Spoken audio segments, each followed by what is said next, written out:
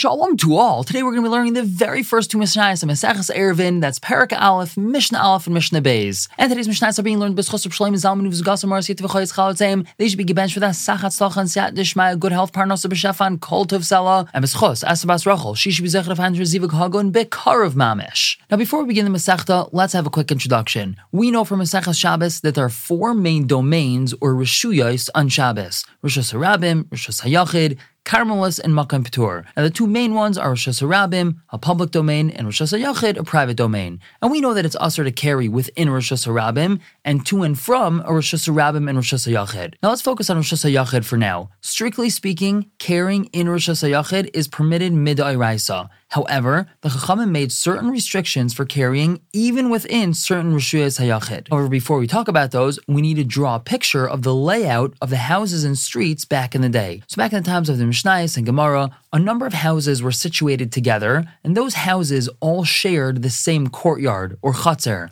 A number of chatzeros would open into an alleyway, or a mavoi, and this mavoi would then open into Reshus Harabim. Now there's two different types of mavoi. If it was a dead end with only one side open to Reshus Harabim, that's called a mavoi sasum, a closed mavoi. The other type of mavoi is open on two ends to Reshus Harabim, and that's called a mavoi mefulish. So when we're dealing with a mavoi sasum, a closed mavoi, mid'oraisa, it should be permitted to carry in this entire area of houses, chatzeros, and mavoi, because it's all one Reshus Hayachid. However, as we had said, certain restrictions were placed by the Chachamim on this entire area, such as Erev Chatzeros and Shitufei Muvais, and we're going to explore these as we encounter them. Now, one of the restrictions is the topic of the first Mishnah, and this is the issue of the Mavoi itself, where it opens into the Reshus Harabim. Now remember, even though as we said, the Mavoi is Reshus Hayachid, the Chachamim were afraid that since it opens directly into the Reshus Harabim, people would think that it's part of it, and they're going to carry from the Mavoi to the Reshus Harabim and vice versa, and then they're going to be over on the Isra D'Oraisa of Haitzah, because in essence they're going to be carrying from Reshus Hayachid to Reshus Harabim, or vice versa. So Mishnah Aleph tells us, Mavoi shu gavaya l'mala me'esrim amma,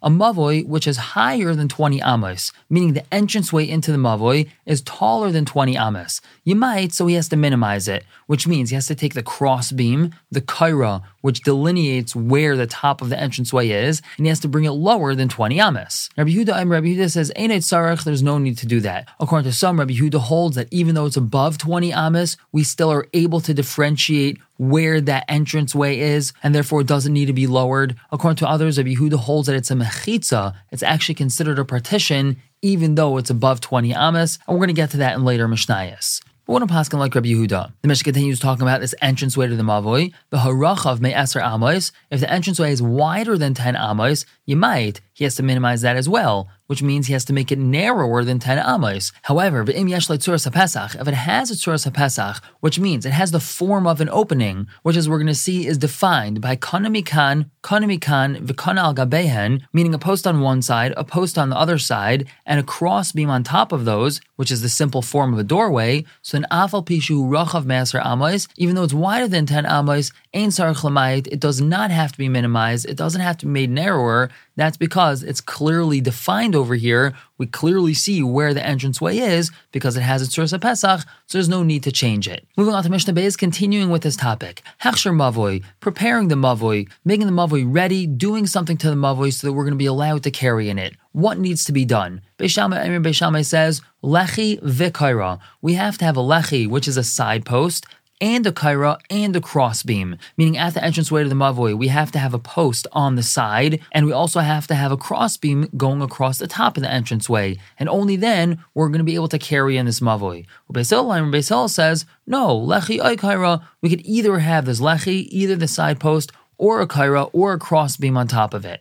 Rabbi Eliezer says, L'chayayin, we have to have two lechis, a lechi on one side and a lechi on the other side. Now the Mishnah continues, Mishum Rabbi Shmuel, Amar Talmud Echad, Lifnei Rabbi Akiva, in the name of Rabbi Shmuel, a certain Talmud, who's Reb Meir, he said in the name of Rabbi Akiva, Why nechelku Beis Shammai and Beis Hillel? Beis Shammai and Beis Hillel don't argue a mavoi shehu pachais ma'arba amos, in regards to a mavoi which the entranceway into this mavoi is less than 4 amos wide. Shehu ay belechi ay b'kaira. Both of them agree that all we have to have is either a lechi, a side post, or a kaira, or a crossbeam in order to be able to carry inside. Ama nechelku, what do they argue about? Al rachav me'arba amos ve'ad eser. If the entranceway is wider than 4 amos, up until 10 amos. Beis Shammai says, lechi v'kaira, we have to have both a lechi and a kaira, as we had learned at the beginning of this Mishnah. Beis Hillel says, oy lechi, oy kaira, even in such a case, we either need a lechi or a kaira. Now, Rabbi Kiva commented and said, no, al zeh ve'al zeh nechelku,